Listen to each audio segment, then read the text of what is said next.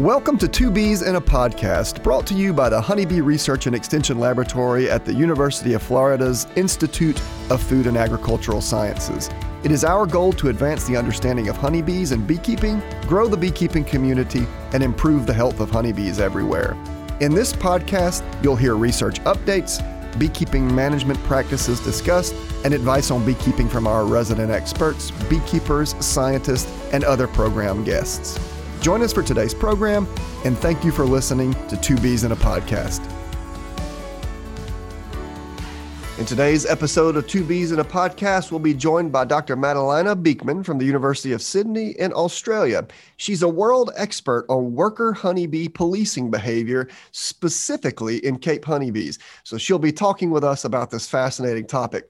In our 5-minute management, we're going to talk about the benefits of starting colonies using a nuke. And of course, we'll finish today's podcast with a question and answer segment where Amy and I answer questions that are provided by you, our listeners.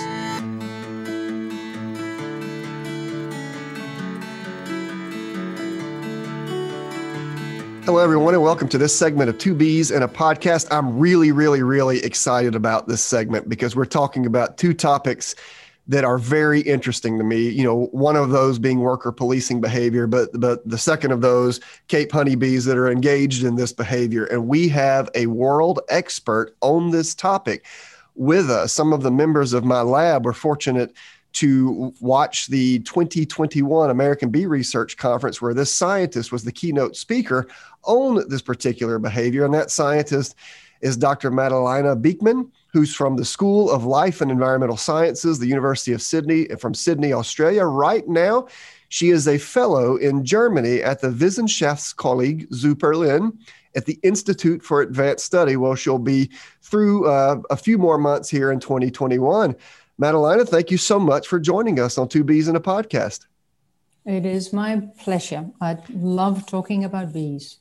Oh, that's good because the topic that you're here to talk to us about today, I'm super excited about. I shared with you behind the scenes, I was fortunate to do my PhD in South Africa with Randall Hepburn, where he had a graduate student, Christian Perk, working on worker policing. Cape honeybees are near and dear to me, so I'm really excited to get ready and involved in this interview. So before we get there, let me just ask you a little bit about yourself. Could you introduce yourself to the listeners?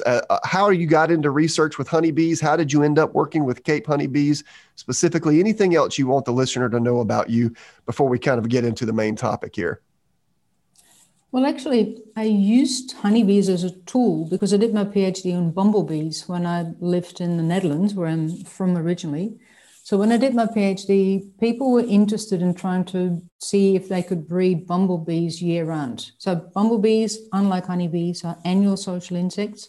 So the queens, when they've mated, they go into diapause or they overwinter.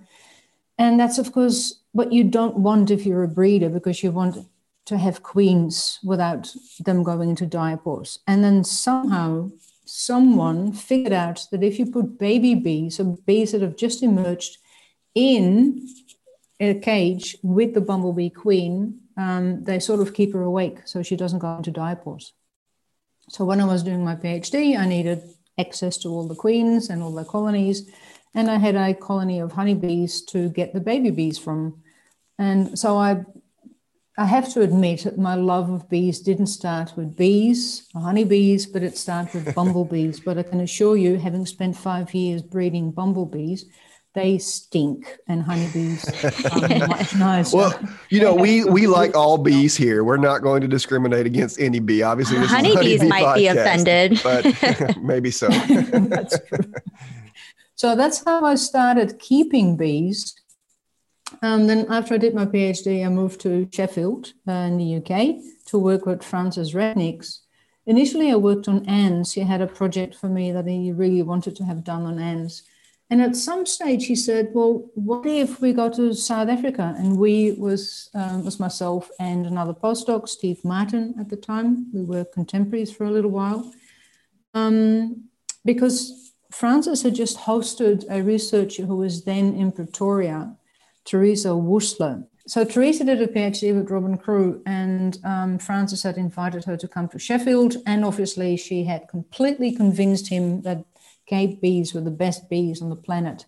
So Francis organized a field trip for himself, a PhD student we had then, myself, and Stephen Martin to spend 3 months in South Africa. And that must have been in 2000, I think. So this was when I first was introduced to the Cape honeybee. But this is not the normal Cape honeybee. This was what we call the clone. So this is this lineage of Cape honeybee workers that have been going around ever since 1990, destroying honeybee colonies. So we weren't actually there to really understand the normal Cape honeybee, but more this aberrant clonal lineage, which is very interesting, but it's definitely not a normal bee. So that was my first introduction to Cape honeybee, and I haven't left them alone since then. When I heard you speak at the American Bee Research Conference, you were one of the keynote speakers. And first of all, I really just liked your presentation style. I thought it was very practical. I thought the information you had was very applicable, and it was just fun to learn about. I think at that moment when you gave the presentation, I had messaged our podcast coordinator and I said, hey, you need to email Dr. Beekman because we need to have her on our podcast. During your presentation, you were talking about worker policing, and that was part of your introduction. So you were talking about that behavior. And so we wanted to bring you in to talk about worker policing behavior. I know that worker policing behavior is something that Cape honeybees exhibit. So can you tell us about worker policing and what that is? Well, policing behavior is just what it is. It's policing behavior where the workers basically make sure that the other workers don't do what they're not supposed to be doing. Now, then you may ask, well, what are they not supposed to be doing? And in this case, they're not supposed to be laying eggs because, you know, the rule is it's the queen who does all the egg laying and the workers do all the working. But they're almost human, the workers, so they like to cheat. And cheating in this particular context is then trying to lay an egg in a cell without anyone noticing and then hoping that all the nurse workers will raise your egg to become a son because, of course, the worker bees cannot mate, so they can only produce sons. The trouble is, so that's a great idea. If you can sneak your egg in, then you can produce your own sons instead of just doing all the hard work. But the problem is that all your sisters and all your half-sisters, because your mother isn't that faithful, she mates with a large number of males, so you have sisters and half-sisters, they don't like it when you do that because they want to produce their own eggs too. So you have this interesting scenario where everyone basically wants to cheat, but they don't want the other ones to cheat. So what do you do then? Then you invent a police force. I mean, you probably would like to rob a bank, but if everyone else would be robbing a bank, we have a bit of a banking problem. So therefore, you know, we have the police force that makes sure that we don't start robbing banks. And it's quite similar with the worker bees. Now, the Cape bees are actually not so good in policing. So I did a study, I think it was actually the first year that I was in South Africa, where I went from Pretoria, which is where the Cape bee doesn't originate because it's not in the Cape, but where they have become parasites. I went down to the south, to the actual Cape, to see if you had a bee colony, if their workers would also police.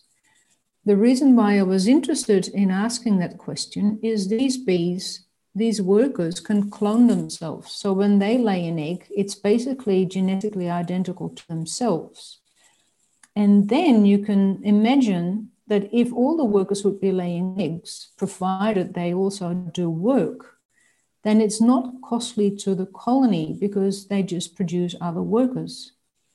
And indeed, and someone years ago did a theoretical paper in which he predicted that the selection and worker policing would be much less strict in Capensis or the Cape honeybee than in normal honeybees where the workers can't clone themselves. And I wanted to simple test it. And lo and behold, the Cape bees are not that good at policing. They do it to some extent, but they let a large number of eggs through. So, and that's basically because many of them are just too busy being cheaters themselves. And I guess you can't be a cheater and a police person, woman in this case, at the same time. So being a scientist and hearing scientists talk about their research just only serves to produce about 1,000 questions. It's always hard for me to stick to script anytime we interview someone speaking about a subject that fascinates me, like worker policing behavior. So let me ask two questions that are a little off script, if I may. Number one, you mentioned that Cape bees aren't great at policing. So per that statement, we can expect this behavior, I guess, to exist in the other subspecies of Apis mellifera. All right. And number two, when you say worker policing, quote, stopping other workers from laying, do they do that behaviorally by nudging workers or attacking workers, or do they do it by aborting their offspring when the workers lay eggs? So again, question number one, is this behavior present in the other subspecies of Apis mellifera, those that are not capensis? And number two, what exactly is this behavior? The aborting of eggs, the agitation of workers trying to lay eggs, etc. So let's start with the second question then. And I probably should have explained this in the first place. So I think Fisher, although I think it was Fisher, but I'm not 100% sure, suggested that workers recognize other workers that have active ovaries, so workers that are sort of about to lay eggs, and that they would harass them, and that harassment itself would be enough for the workers to not lay eggs. Now, people have been trying to repeat the experiments he has done in our lab. I think it was a student of Ben Aldroyd. I can't remember how long ago. So they basically had workers that they knew had activated ovaries because they were raised under queenless conditions, which is when workers tend to activate their ovaries for reasons I can explain later if you want. So they knew which workers had active ovaries and which one didn't have active ovaries. And then they put them all together in an observation hive and basically watched which of the bees got harassed by the other bees. And they found no difference between bees that had active ovaries and bees that didn't. And if I'm not mistaken, other people have also tried to repeat those experiments. So there's no evidence that workers can actually recognize workers that have active ovaries, which is interesting. And I'm probably going off topic a little bit. It's interesting because in ants, workers can recognize it when other workers have active ovaries. And this is because they express more phytogenin, and the other workers can smell it. And then they are punished, which is beautiful work by a former colleague of mine, Thibaut Monet, who was also a postdoc in Sheffield. The point is with bees, because the workers provide brood food to the larva, they produce a lot of phytogenin because they need to produce this brood food. So phytogenin titers in honeybees are not an honest signal of ovary activation. So that was a long answer to one question. So the policing basically consists of the workers being able to recognize an egg that is laid by a worker and not by a queen. And they remove all the eggs that have been laid by workers, and they can tell because the queen is somehow capable of marking her eggs. Now, again, my colleague Stephen Martin has spent way too many years trying to find out what that mark actually is. And as far as I know, he has never succeeded. There was also a group in Israel who worked very hard in trying to see what the chemical signal is, if there is a chemical signal. So we don't know what the signal is, but we do know that the queen leaves a royal mark on her eggs. So her eggs are not eaten. Eggs laid by workers are eaten. And as always, when people ask me oh yes, I remember your first question. Your first question was, do we find policing in other species? Am I correct? And other subspecies of Apis mellifera specifically. Yes, we do. So again, this was work done by Ben in particular and his students. And you can say it's just an excuse to go to Thailand. So he spent years doing field work in Thailand, not, regular field trips to Thailand to study the Asian honeybees. So there's Asian Apis mellifera, there's Apis cerana, Apis florea, Apis dorsata, and other species. And he wanted to know whether they also have worker policing. And in every single species they've ever looked, they found worker policing. So it seems to be quite conserved. And I think they even swapped eggs between species to see if the signal that the queen uses is also conserved. And I think they do recognize queen-laid eggs when they come even from a different species. And I think that's quite amazing. So it's nice, I think, that this is one evolutionary signal that's apparently so stable that all the different honeybee queen species use it. You know, it is pretty mind-boggling. I think back to just a generic Apis mellifera subspecies, maybe even using Capensis, because it's by no means generic. I agree that it's the most fascinating of all the Apis mellifera subspecies. I wonder what percentage of workers in a colony are cryptically trying to lay eggs. You know, I know we're all aware of laying worker colonies when a colony goes helplessly queenless, you know, that you can get workers whose ovaries develop. But in the presence of a queen, has any research been done to determine what percent of workers are actually in there trying to slide their eggs in without other workers noticing? That all depends on when you look in the colony's life cycle. So there's this classic paper from Kirk Fisher, I think it was 1984, where he used some form of color morph which makes the boys stand out because they have a different color. So he could use that color morph to look at the drones and see how many of those drones were offspring of workers. And he found that that was a very low percentage, and that's a percentage that everyone always mentions, which is less than 0.1%.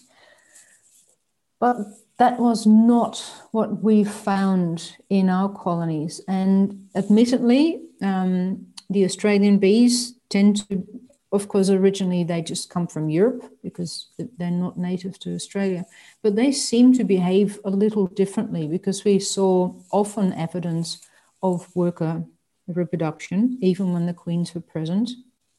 And then also, because our work in South Africa showed that these Capensis workers or the Cape honeybee workers, they lay eggs so often. So we just wanted to see, well, okay, how many workers actually contribute to worker reproduction in a normal Apis mellifera colony throughout the year? And then it turned out that the workers, there's basically two periods in which they try to lay eggs. One is when the colonies are raising new queens. And that, of course, makes complete sense because when that colony, your own colony, is raising queens, it's very likely that colonies in the neighborhood are doing the same thing because it's the right time of the year. So that's when you should try and produce a drone if you're a worker, not when there's no queens around to potentially mate with.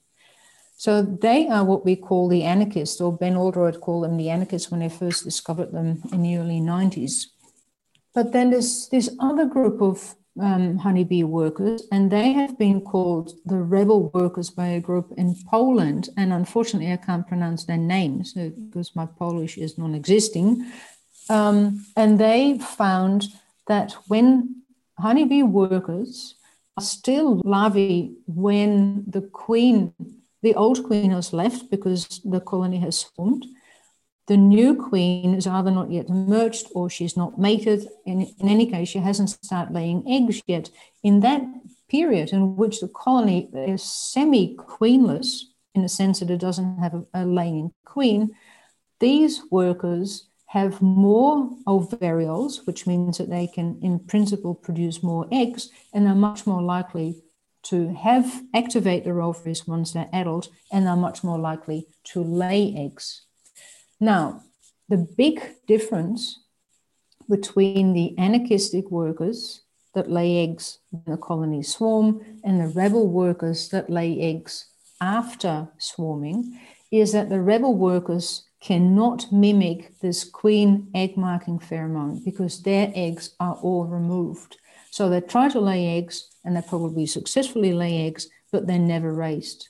Whereas the anarchists, they somehow, and again, we don't know how, we don't know what the signal is, but they somehow manage to get their eggs through, in the sense that the police workers don't recognize their eggs as being worker-laid.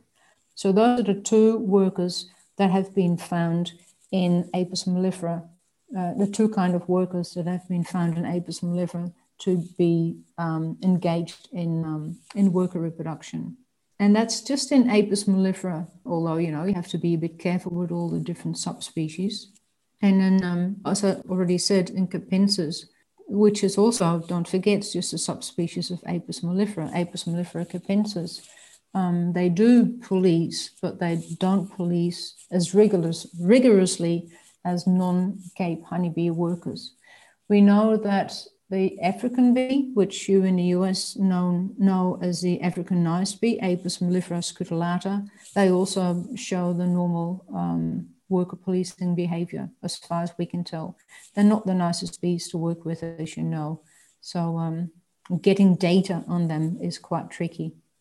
Madalena, I had not heard the distinguishing biology of the anarchist versus the rebel workers. It's interesting to me that there are rebel workers at all if their eggs are possibly never raised to adulthood. So that's an interesting kind of dead end in evolution, it seems like. Do worker bees police when a colony is headed exclusively by laying workers? This is a question that I'd come up with, Madalena, when I was listening to you, but I think when you talked about the anarchists versus the rebel workers, et cetera, I think I might know the answer, but I'd love to hear you discuss it. In other words, in this scenario where a colony goes queenless and perhaps multiple workers begin to lay eggs, does this policing break down? Well, it does, and it makes complete sense that it does, because especially when a colony is hopelessly queenless. And of course, the colony doesn't know it's hopelessly queenless. It just knows whether it has a queen or not. So if it doesn't have a queen, then it makes complete sense for the workers to start laying eggs, because it is going to die if there's no new queen. And then the best thing to do is, try and produce your own sons. So at least these sons will hopefully have a chance of mating with a virgin queen from a different colony. So, some of the genes, at least from that colony, will be transmitted to the next generation, even though the probability is probably very, very small.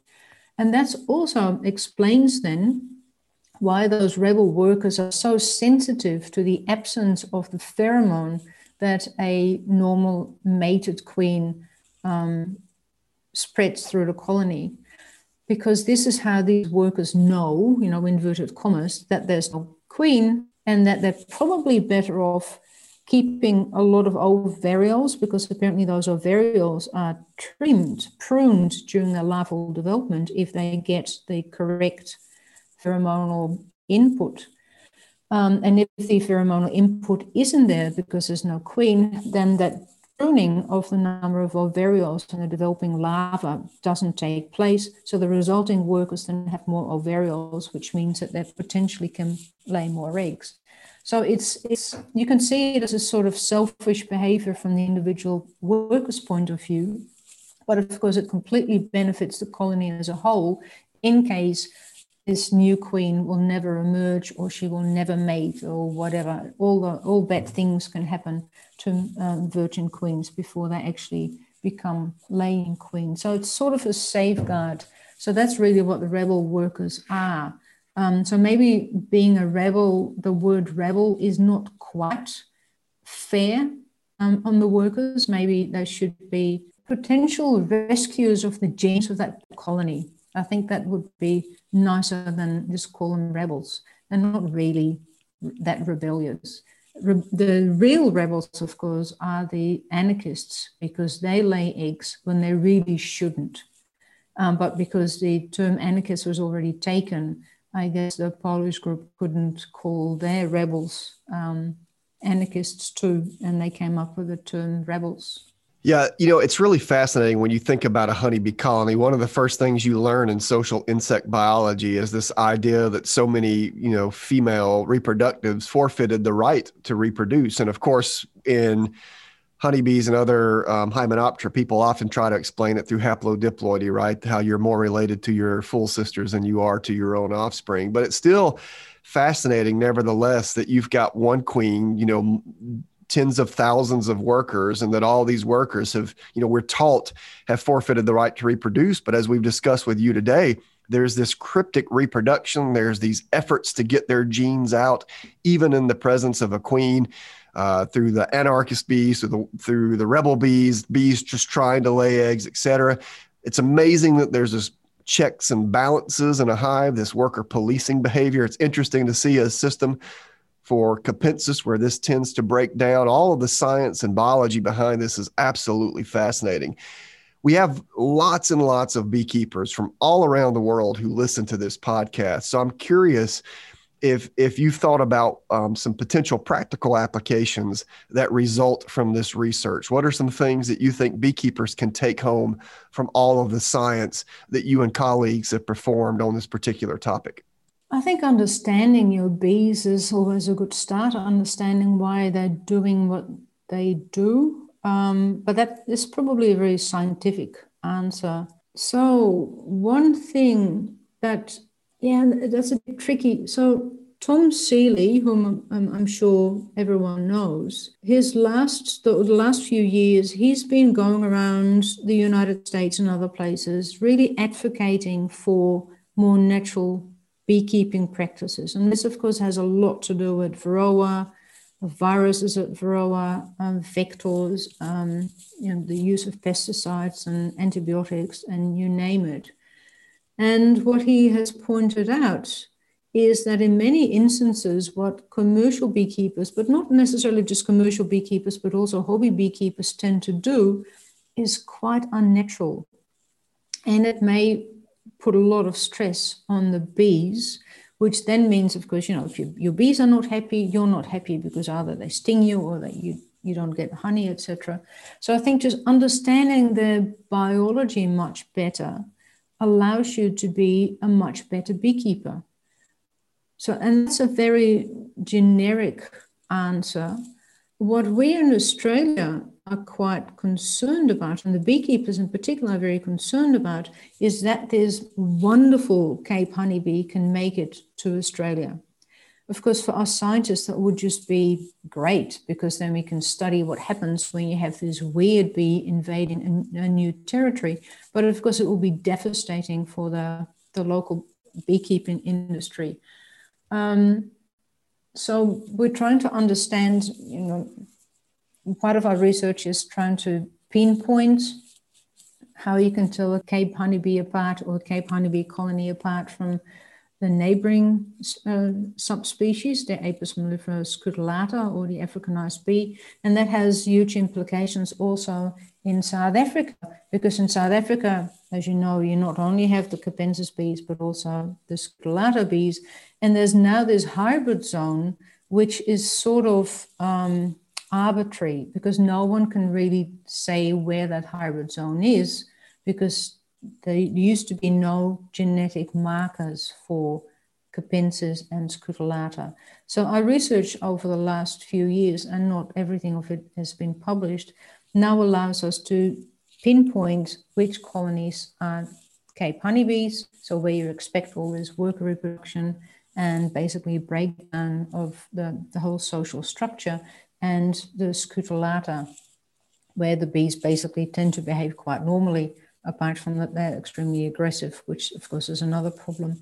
So in that respect, science or our work has allowed a more realistic delineation of that hybrid zone, which I think will become important for commercial beekeepers in South Africa, because now they will be able to know more precisely where that zone is and where they should or should not move their colonies to, because now they're not allowed to move colonies across that hybrid zone because of the problems that those laying workers have caused in other colonies in the Apis mellifera scutellata population. I'm not quite sure if I really answered your question. I think that's a And fine answer. I've struggled with this too. In the U.S., we're obviously interested in keeping out Capensis as well. As a scientist, I find it fascinating. Of course, I worked there for 3 years and even still publish on Cape honeybees now, on markers, the very thing that you were talking about, no less. So clearly it's an important topic globally, because as fascinating as this bee is biologically, it can present a threat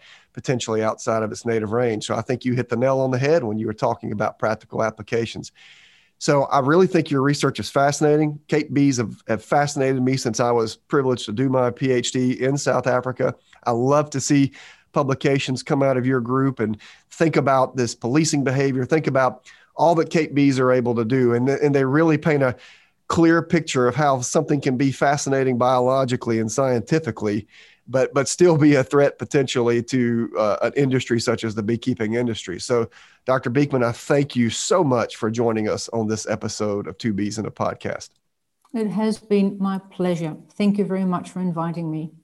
Absolutely. Everyone, that was Dr. Madalena Beekman from the School of Life and Environmental Sciences at the University of Sydney in Sydney, Australia, currently a fellow in Germany at the Wissenschaftskolleg zu Berlin, or the Institute for Advanced Study. Everything we talked about with Dr. Beekman, we'll make sure and link in our show notes so that you have access to our website and some of the manuscripts that we discussed, as well as other topics related to what we discussed in this particular segment. So thank you for joining us on this segment of Two Bees in a Podcast.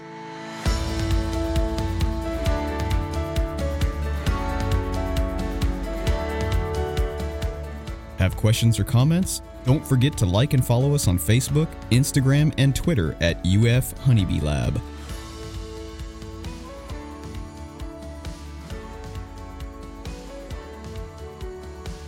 It is at 5-minute management time. 5-minute management.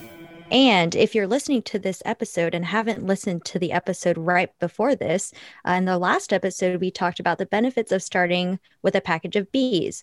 So Jamie, for the 5-minute management, I'm going to start right now and ask you, what are some of the benefits of starting with a nuke? Well, Amy, as you've implied, there's multiple ways to start a colony. As you said in the previous episode, we talked very briefly about some of the benefits of using packages of honeybees as your brand new colony. Well, now we're going to talk about some of the benefits associated with using nukes or nucleus colonies as your brand new colony. Number one, the chief benefit that I see in using a nucleus colony is that they are established colonies. Now, it's important to know that a nuke or a nucleus colony is simply a small colony. It's a mini colony, right? It's instead of being a full-size colony that might have 10 frames per box and multiple boxes, it's usually 3 to 5 frames in a much smaller box. The benefit, though, of buying colonies this way is that they're established. You get combs, you get 5 frames of bees, 5 frames of brood, honey, pollen, you get a laying queen. Usually you get a very strong colony. The nuke producers want you to continue to purchase from them. So they're usually selling you high quality colonies that are really ready to explode, right? The moment you purchase a nuke, usually you'll move it over into 10 frame or more frame equipment to get it in that growing and expansion phase. So purchasing a colony that's ready to go is always a benefit. A second benefit to using nukes is that they tend to be cheaper than full-size colonies. They're a little bit more expensive than using a package as your starting colony because you're getting more. You're getting combs and honey and pollen, et cetera. But they're much cheaper, usually half the price or less than purchasing a full-size colony. So price is another benefit. A third benefit is one that maybe many people don't think about, but I think it's one worth considering.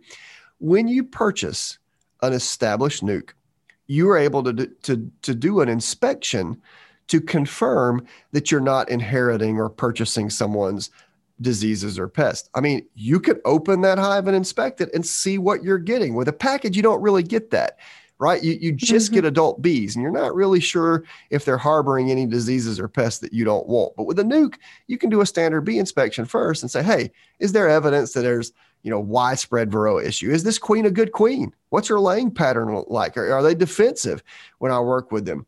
Am I seeing evidence of American foul brood or European foul brood or some of these other diseases or pests that you don't want to have? So starting with an established colony, even if it's a small nuke, gives you the opportunity to know really what you're buying. It's not just buying, you're not just buying bees, you're buying some evidence of a colony. You can look and see if you're getting, really what you're paying for.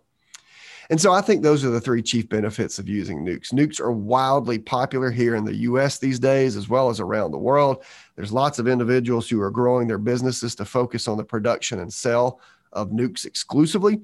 And really, there's a lot of people making a lot of money selling nukes. And I think it's a very popular way. And so for those of you who want to start colonies with nukes, there's lots of benefits.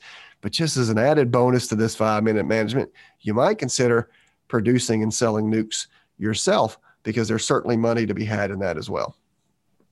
Great. You did it in less than 5 minutes. And so I guess since we have another minute, I'm just going to ask you, what do you recommend? Nukes, starting with a nuke or starting with a package? Well, Amy, if it's just my pure opinion and personal preference, I would always say you need to do a package at least one time. But I personally prefer to start with nukes. I will say, there was a paper that came out or a talk that I watched recently. I can't remember which of the two it was, that was trying to provide some evidence that package colonies expand faster than nucleus colonies, because nucleus colonies are already established. They already kind of know what they're doing, and they're in a focused growth phase. But with a package, what you're buying essentially a swarm.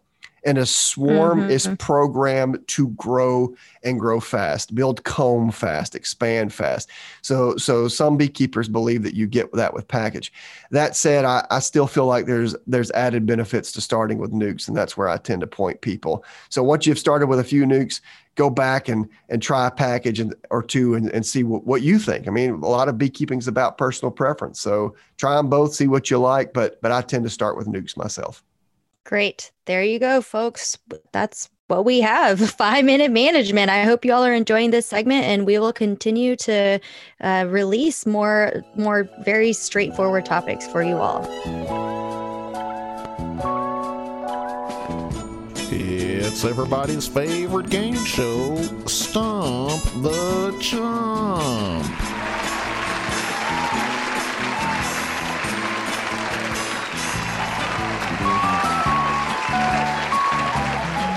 All right, it's our question and answer time.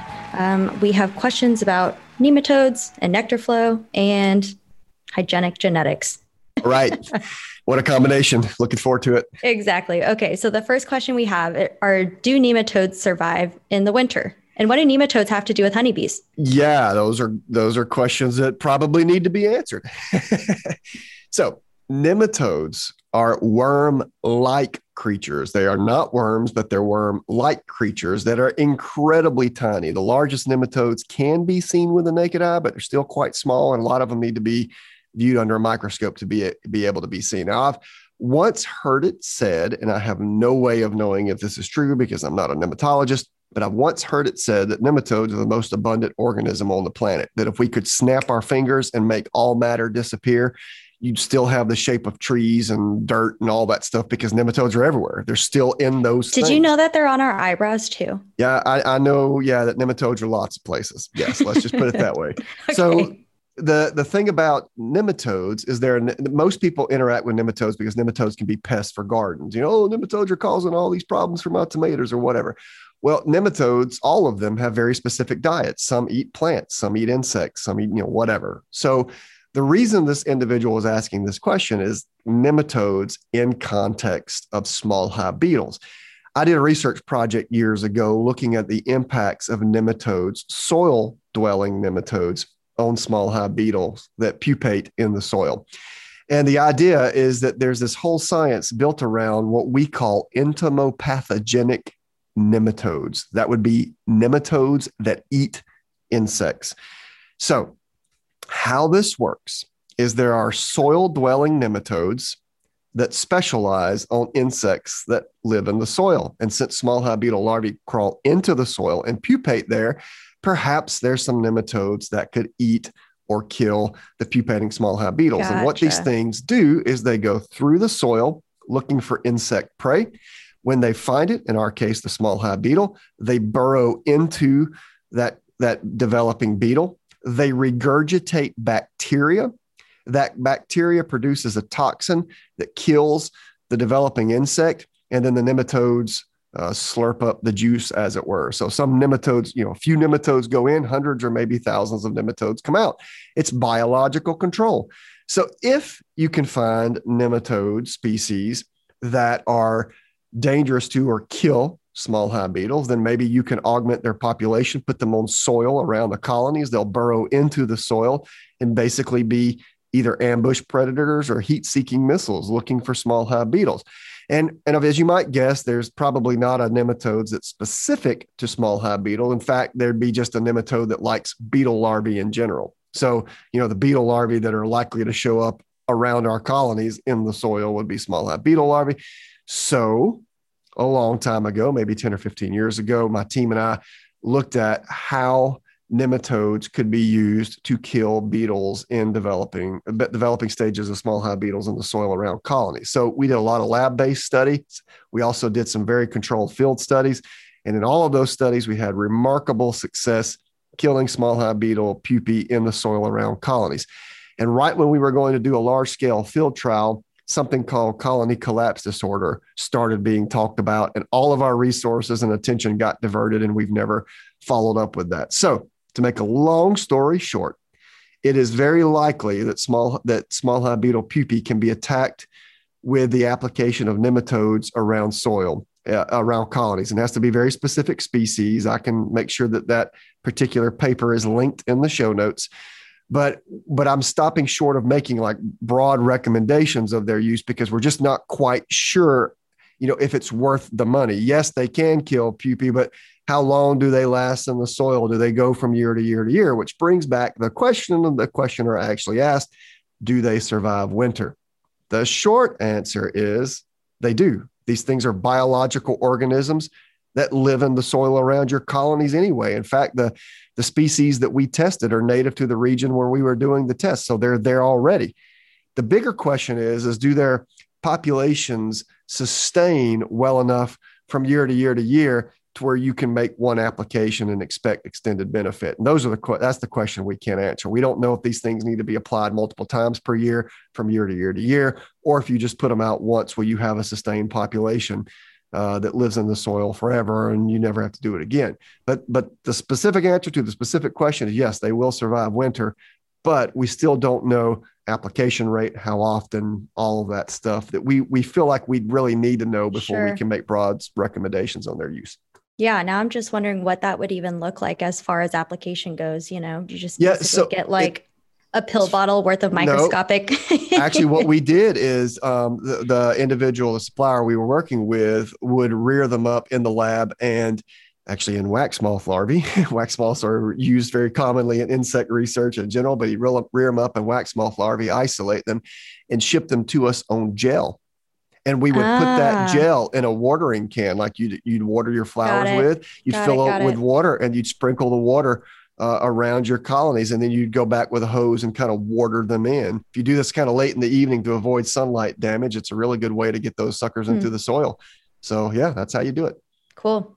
All right. So the second question, is there a way to extend a nectar flow? And what are some heavy duty nectar producers that can be grown in pots?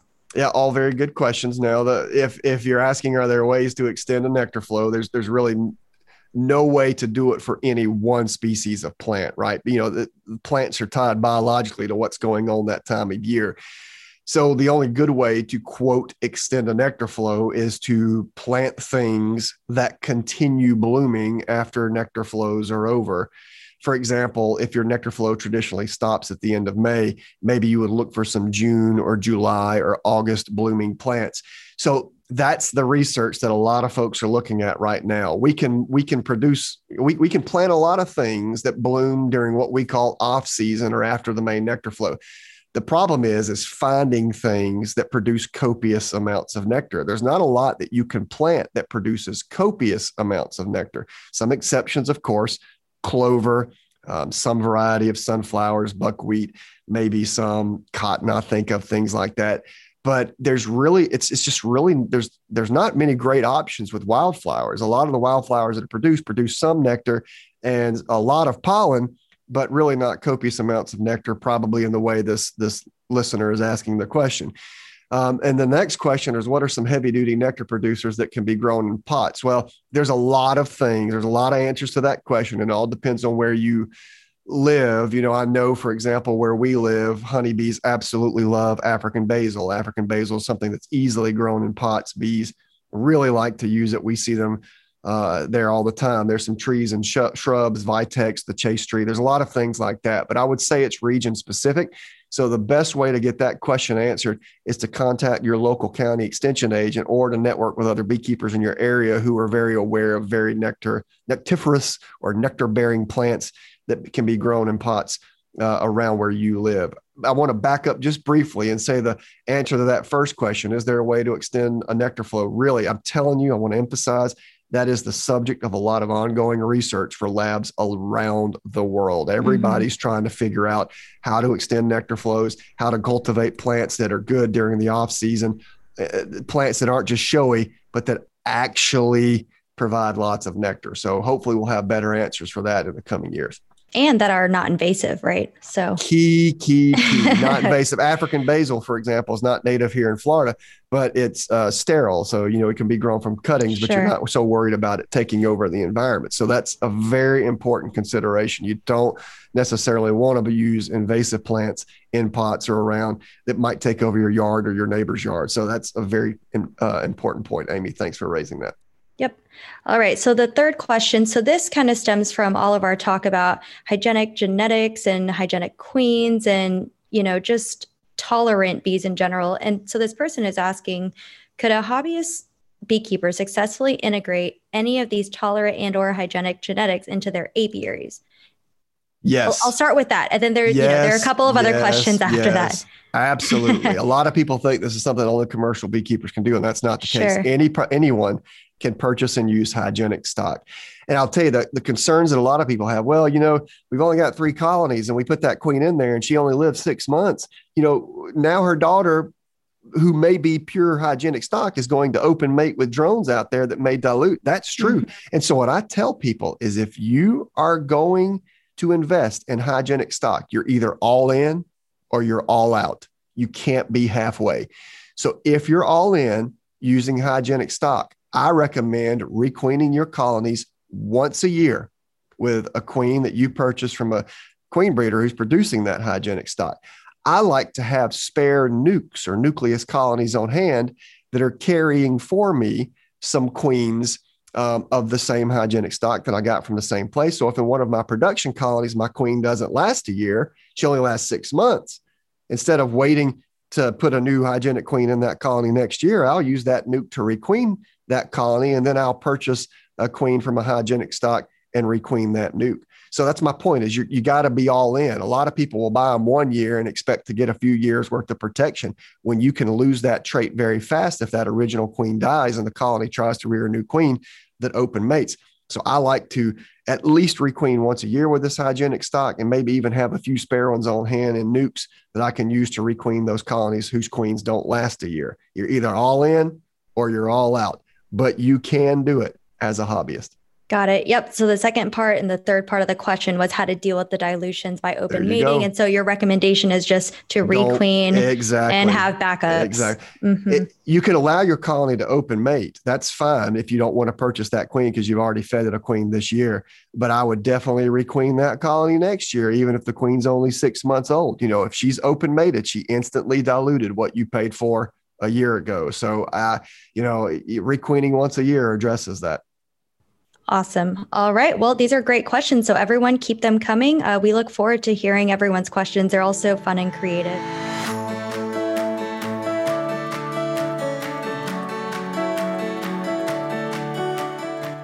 Hey everyone, thanks for listening today. We'd like to give an extra special thank you to our podcast coordinator, Lauren Goldstein, and to our audio engineer, James Weaver. Without their hard work, 2 Bees in a Podcast would not be possible. For more information and additional resources for today's episode, don't forget to visit the UF-IFAS Honeybee Research and Extension Laboratory's website, ufhoneybee.com. Do you have questions you want answered on air? If so, email them to honeybee@ifas.ufl.edu or message us on Twitter, Instagram, or Facebook at UF Honeybee Lab. While there, don't forget to follow us. Thank you for listening to Two Bees in a Podcast.